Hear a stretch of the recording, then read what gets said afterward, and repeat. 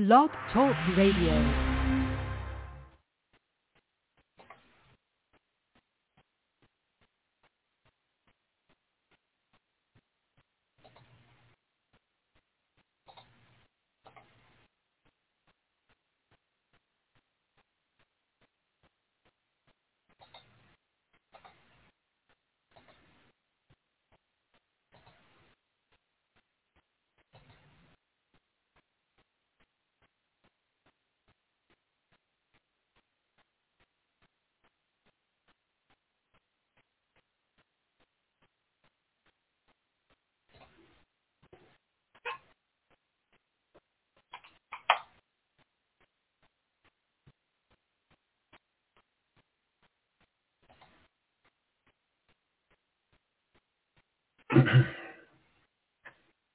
Standing by for Tony Donahue tape segment.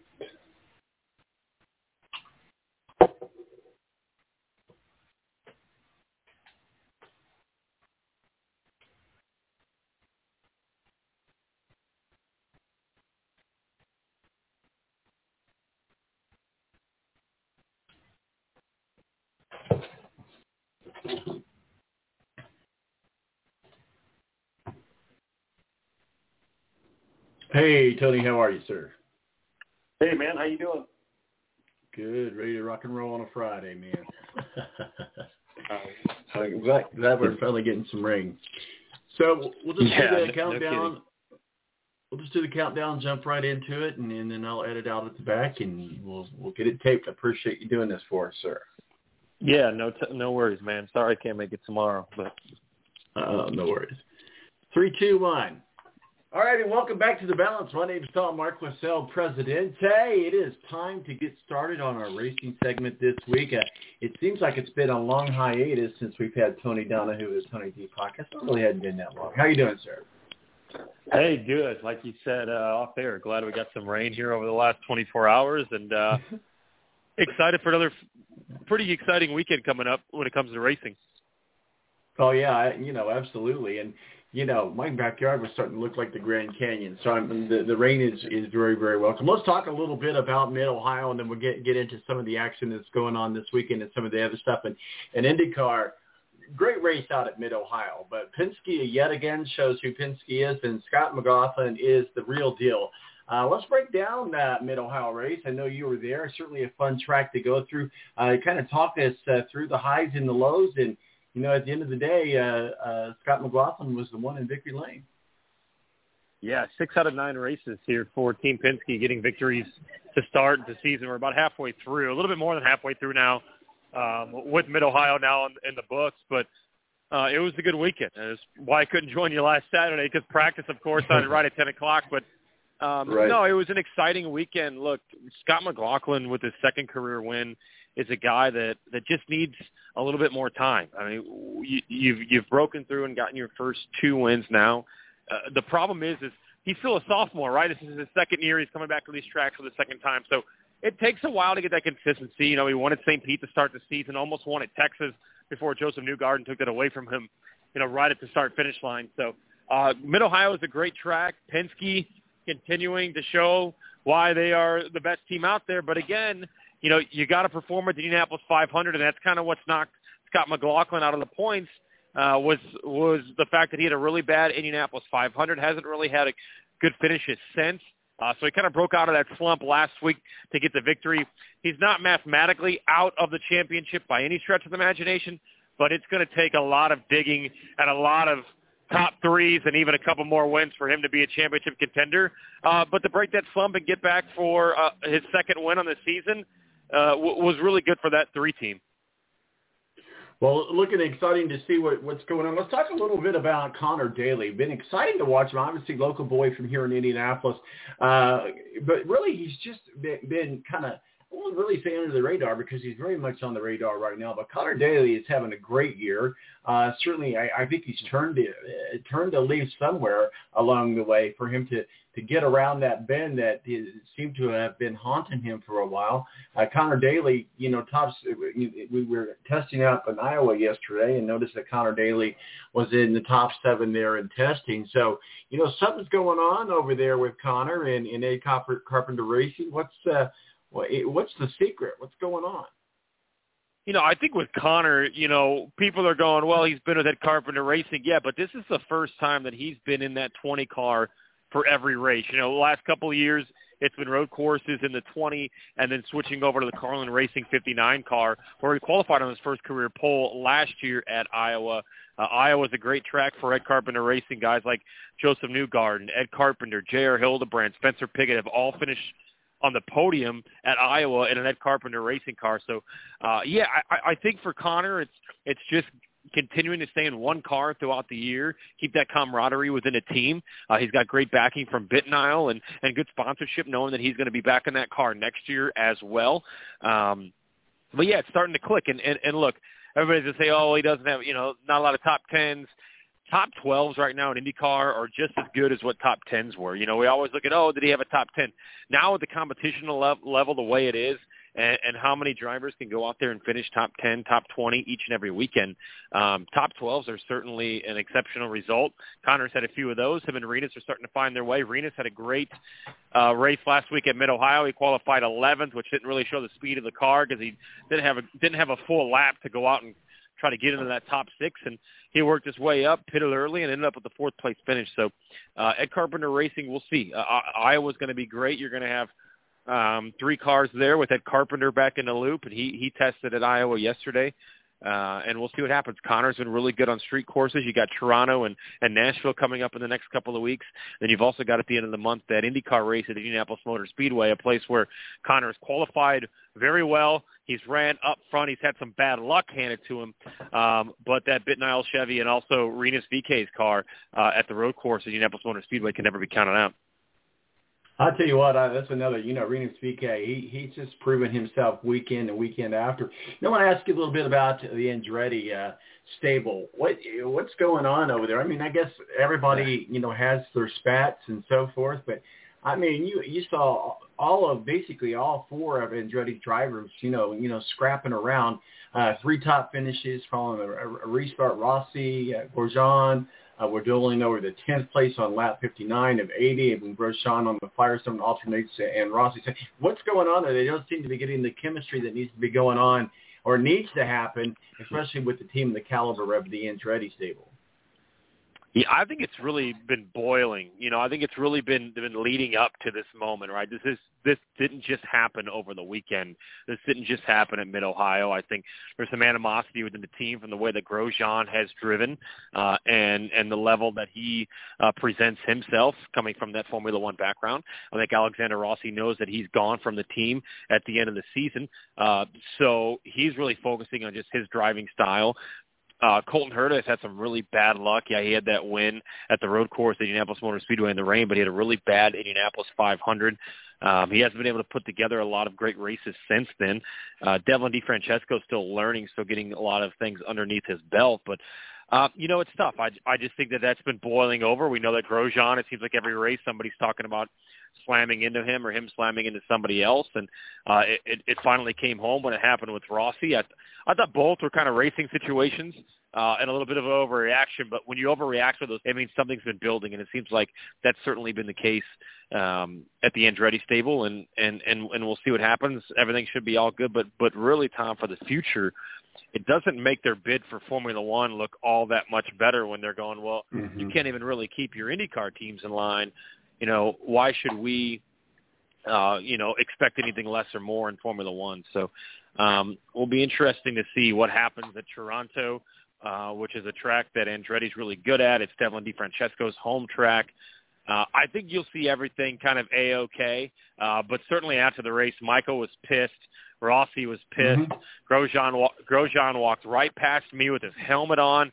You could tell he was upset, didn't want to talk to anybody, and they called for that meeting. So Probably a good thing that they have a week off. They can kind of spread out between each other. Devin lives down in Miami.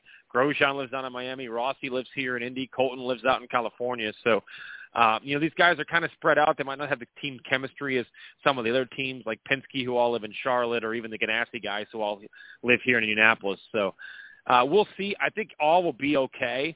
But if you're Rossi, you're upset. You haven't won a race since 2018. Grosjean's fighting and trying to get to the top step of the podium for the first time in his IndyCar career. So the results just really haven't been there, and sometimes those tensions boil over. Well, Colton Hurd is the only driver, I believe, out of the Andretti's to get a win this year. So you got to think that Michael's got to rein it in a little bit and say, hey, we're a team. We got to be a team. We're going up to Toronto. This thing isn't over yet, but you got to think that if they can't get it together, there's something going on there. I don't know, some kind of mutiny or something's going on there. But Colton Hurd is coming out smelling like a rose with all of this. Well, I know we weren't privy to the conversation in the meeting, but I mean, do you think desks were being flipped, or do you think this was just a calm meeting that said, hey, knock it off kind of thing? Yeah, I mean, it's an emotional sport, right? And you do that right after a race where things didn't go well for you, and things really haven't gone well for your team since Colton won that race back in May at the Indianapolis Motor Speedway. And even with that, it wasn't the greatest of day for the rest of the team. Rossi has been very consistent since that road course race. He's finished inside the top 7. He had that podium at Road America, a race that, when you start up front, you think he's got a chance to win. Didn't quite get it done, but just tough. I think if you're Michael, you got the point across and said, look, not only representing yourself, you're representing our sponsors, you're representing me, you're representing this entire team. We got to be better as a team for the remainder of the year, no matter who's going where at the end of next year. Yes, we know Kyle Kirkwood's coming in, Rossi's going over to Arrow McLaren, but we need to finish out these 8 races, be as upbeat as possible, and try to get these results and try to get a couple more wins. So I don't think there was death thrown, but I certainly think that there was a very stern talking to all 4 of the Andretti drivers. Well, that's good. You wonder if in situations like that, you think that maybe they bring in Mario just as kind of a motivational speaker type thing, not more of a disciplinary thing, but like when Mario walks in the room, everybody listens. You think that's kind of he kind of took that kind of role? Well, I think Michael commands that same respect too, right? I think when Michael walks in, he's done enough over his career being a champion twice and having wins at almost every track that these drivers go to. Mario, it's funny because I did an interview with him on Saturday where we opened up some trading cards. You can check that out on my Twitter at TonyDND and at Burnout Sports on Twitter. But I think Mario just tell her, look, boys, we're a team. You're not going to win without being a team. So let's all just try to gel together. So it'll be interesting to see what happens coming up over the next couple of weeks. You go to Toronto. You go to Iowa for a doubleheader where Andretti's actually been pretty good at. And we'll see what happens. But do I think Rossi and Grosjean like each other? No. But they needed to just like each other for a couple more months before Rossi steps out of that door and heads over to Arrow McLaren. Yeah, absolutely. I was just thinking about that myself, and that's pretty much a deal. Let's talk a little bit, as you mentioned, they're off a week, and then they head up to the across the border into Canada of Toronto. Street course going through the streets of downtown Toronto. Talk with us a little bit about that course. You've got your road courses, or your ovals, and your street courses. And street courses provide a different type of challenge, if you will, because it's every other day of the week. It's a regular driven street like downtown Indianapolis, whatever. So that provides some challenges as far as for the track goes and upkeep of the track. So what kind of challenges are the teams looking at as they face Toronto on the street course? Yeah, Tom, I mean, that's exactly right. The biggest challenge with any street course, especially in the northern part of this continent, including Detroit, is the fact that, this is a regular street throughout the rest of the year, and in the winter it's getting ran over by snow plows and potholes. So where there might not have been a bump 3 years ago or a crack in the road that you feel, now you feel that. So They haven't raced at Toronto since 2019. Obviously, it gets postponed because of the pandemic in 2020. And then last year, as far as green cards go and not being able to travel to and from Canada, so this is the first time they've been there in 3 years. It'll be interesting to see if the guys that we know that have experience at Toronto will kind of reign supreme, right? So you're looking at Scott Dixon, who's ran numerous times there. You're talking about some of the veteran guys in Will Power, Joseph Newgarden. Because if you look at it, Marcus Ericsson has only ran there once. Alex Palou has never ran there. Colton Hurd has only ran there once. You know, so some of these guys that are battling, Pato O'Ward has never driven there. I think Felix Rosenquist has driven there once. So you're looking at a lot of drivers that have only been there one time that are competing for this championship and competing for wins in Palou and Ericsson, Colton Herta, among others. So it'll be interesting to see if the veterans take to it quicker because they've been there. And I wouldn't be surprised if it's a veteran weekend with guys like Will Power and Scott Dixon, Joseph Newgarden, who have raced there several times. I think they'll certainly have the advantage going to Toronto over some of these guys that are going there for either the first or the second time. Well, certainly if Will Power finds a way to win in Toronto, that could do nothing but help his causes in the championship points as he sits in second now, and of course followed by Joseph Newgarden and Alex Palou, Pato O'Ward, Scott Dixon, Scott McLaughlin, Alexander Rossi, Simon Pattison, and Colton Hurd all round out the top 10 as we look at the championship. Now, anybody you think is going to come out of that pack, or do we see, like a Rain SVK, or do we see a Connor Daly or a Graham? I'm not so sure about Graham Rahal, but do we see any of those maybe coming out of the dust to make a run for the championship? I think Will Power is your odds-on favorite right now. This guy's been super consistent all year. He's won races. You know that he'll be good on every road and street course that they go to the remaining of the year.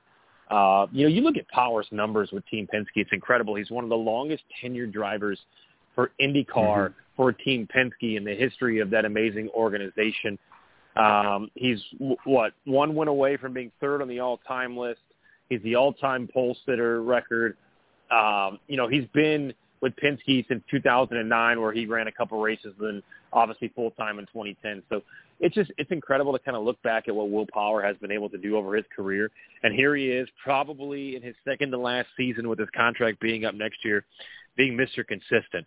Now, on the flip side of that, I will give you Scott Dixon. And I know that's very easy to say, oh, yeah, Scott Dixon, of course. He's one of the greatest drivers of all time. Everybody looks at Scott Dixon, where I believe he's currently, sixth in the points, hasn't won so far this year. He's had a couple podiums. Here's the thing with Scott Dixon. He's got more top tens than anybody else this season with 9. He had another one last week in Mid-Ohio. Here's the thing with Dixon. If you take away that terrible finish at the Indianapolis 500, which he probably should have won or bare minimum finished third, if he doesn't have that pit road speeding penalty, he either wins the race or finishes top 3 and is probably currently the points leader. And when you have double points in the Indianapolis 500, you have to finish, well at the 500. If you look at the last couple champions that went on to win the championship, they all had good results, top 7s at the Indianapolis 500. Ericsson's interesting. He's got a 7.4 average this year for a finish. I think if you're going to win the championship, you're only going to be allowed 2 bad results. Ericsson has had 1 bad result, and it wasn't even all that terrible. But Ericsson's he'll be good at Toronto because he's great on street courses. Iowa will be a challenge for him, but he's got enough experience on the Indianapolis road course. He obviously won Nashville last year. He's made a lot of improvements to be able to compete at Gateway. I think it's going to be Ericsson down to the wire with Will Power, but if Scott Dixon can get hot, which I think that he can over the next several weeks, watch for Dixon to maybe start leapfrogging some guys and be right in that championship conversation the last race of the year. Well, they don't call him the Iceman for nothing. We're talking with Tony Donahue from the Tony D podcast and BurnoutSports.com, talking some IndyCar with us, catching up with us on a Friday afternoon, and not joining this live, but that's completely okay. We appreciate you joining us, Tony. Real quick, I have you put on your NASCAR hat for just a moment. I know Steve is out in the Grand Canyon. He said he's going to try to call tomorrow, but or later today, depending on how you want to word this with the taping of it. But service it may or may not happen. So let's talk a little bit about what we're seeing in NASCAR. We certainly had some great action on the NASCAR race last week out at Road America, and we had some really good action in a lot of fun races to watch with NASCAR. When you recap NASCAR from last weekend, what are your thoughts? I just think that what NASCAR is doing a really good job of right now is being at the forefront of new drivers winning. The cars are about as similar as they've ever been, which leads to better competition, which is what NASCAR needed. I mean, Tom, you and I used to talk 3-4 years ago on this show. Who's going to win the NASCAR race? Probably either Kyle Busch, Brad Keselowski, or Kevin Harvick. And usually maybe Denny Hamlin would be thrown in there as well. But now you've got Tyler Reddick, Ross Chastain, Daniel Suarez, Chase Briscoe. You've got some new names atop of the standings. Ryan Blaney's right there always. Austin Cindric won his first career race and winning the Daytona 500 this year. So NASCAR's done a really good job of kind of bringing that competition level back. It has a lot to do with the new car and everybody getting used to that new car. So kudos to them. And we saw another new winner last week in Tyler Reddick out at Road America. Heck yeah. That was a great race. And I tell you what, a lot of times in those road courses, you don't see a lot of action as far as wrecks and as far as that sort of stuff. But not the case this year up at Road America. It's also good to see some of the action with the truck. A couple of years ago, you were lucky to see one truck race a year, and I like how they've mixed things up. It took a little getting used to at first, where 1 week we may not have Xfinity, and 1 week we may not have the Cup Series, but we do have the Truck Series, and this week is a little bit different as well, as NASCAR heads back to Atlanta for its first time, for the first visit at Atlanta, I guess, with NASCAR. But then the Truck Series are at Mid-Ohio, and that should be a fun race to watch. Of course, you were just out there last week. Talk with us a little bit about the trucks on at Mid-Ohio. Yeah, and I know it rained on practice on Friday, and it's always interesting to see those guys get out there and beating and banging all over the place, especially when it's raining. Mid-Ohio is a great track. The Keyhole, I think if you watch this race coming up later on, the Keyhole is going to be a place to watch because that's a fast turn, but you're going to have the brake going in. You start bumping, beating, and banging around. We're going to see some trucks turning some other trucks around. So looking forward to that. And, you're right. NASCAR has done a really good job of going to different racetracks, switching things up. And we'll see that again here in a couple of weeks because you'll get the Indianapolis Motor Speedway road course with the Xfinity and the Cup Series. But then, down the road, you'll see the truck and ARCA guys do a doubleheader over there at IRP on the short track. So they're doing a great job of going back to different places that they haven't been to or spicing it up. That includes Road America. That includes Mid-Ohio. And that's what makes, I think, exciting races for NASCAR is a lot of road courses. Because as you know, Tom, road courses, these cars or trucks end up looking like they just ran at a short track or a super speedway because they're all you got fenders beaten in and you got blown tires and door panels with donuts on them. So it just makes it more thrilling, a little bit more interesting for the casual fan to watch as far as getting away from those cookie cutting, boring type tracks that we saw like Texas, like Atlanta, like Charlotte, like Kansas, like some of those tracks that are just kind of the same week in and week out. Real quickly, we'll wrap it up and put a bow on it here. A lot of me and myself, including Melissa, we've come to like Noah Gragson and thought, he's kind of a good kid. He's well accepted by the fans. He's very polite. And now we see a different side of Noah Gragson. This past week at the Xfinity race, you get fined $35,000 and deducted 30 points for his driver's points tally for the rough driving, and he caused total melee. And he played a key role in that 13-car crash during the race where his number 9 JR Motorsports Chevrolet hit the Alpha Prime racing entry of Sage Karam.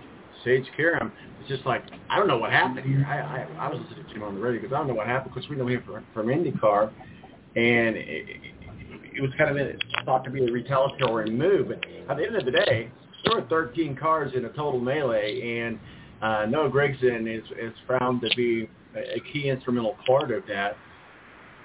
You got to wonder if Dale is pulled him aside and said, that was totally out of line. Or, Dale was a pretty aggressive racer himself.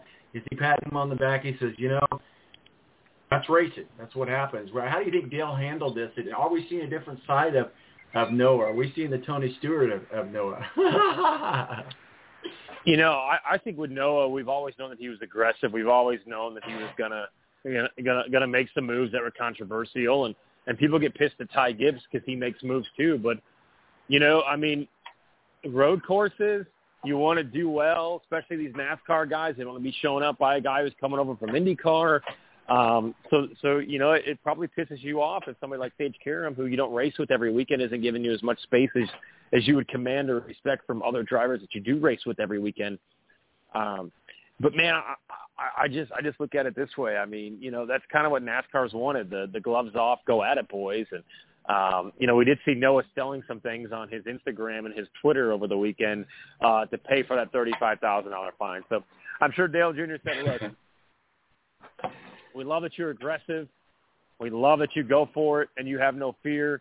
But let's just try to control that a little bit more so we're not wrecking race cars and tearing up equipment and pissing people off in the future. That a guy like Sage Karam, he's a tough guy, right? And if he comes back at the Indianapolis Road Course and remembers, oh, that guy dumped me, when all of a sudden Sage has nothing to go for except for a race win, he might get a little retaliation, and that could hurt Noah when it comes to the season-long championship. So, you just got to be careful with some of those things and see how it plays out. But, if I'm Dale Jr., I'm saying, look, we love that you're aggressive. We love that you're a guy that's going to go for it. But let's just kind of hone it back just a little bit. Tony Donahue of BurnoutSports.com and the Tony D podcast. Thanks for joining us. Where can people find your work and masterpieces, sir? Yep, Burnout Sports, BurnoutSports.com, Tony D Indy on Twitter. Tom, have a great rest of your weekend. Okay, thanks, Tony. We'll see you. Bye-bye.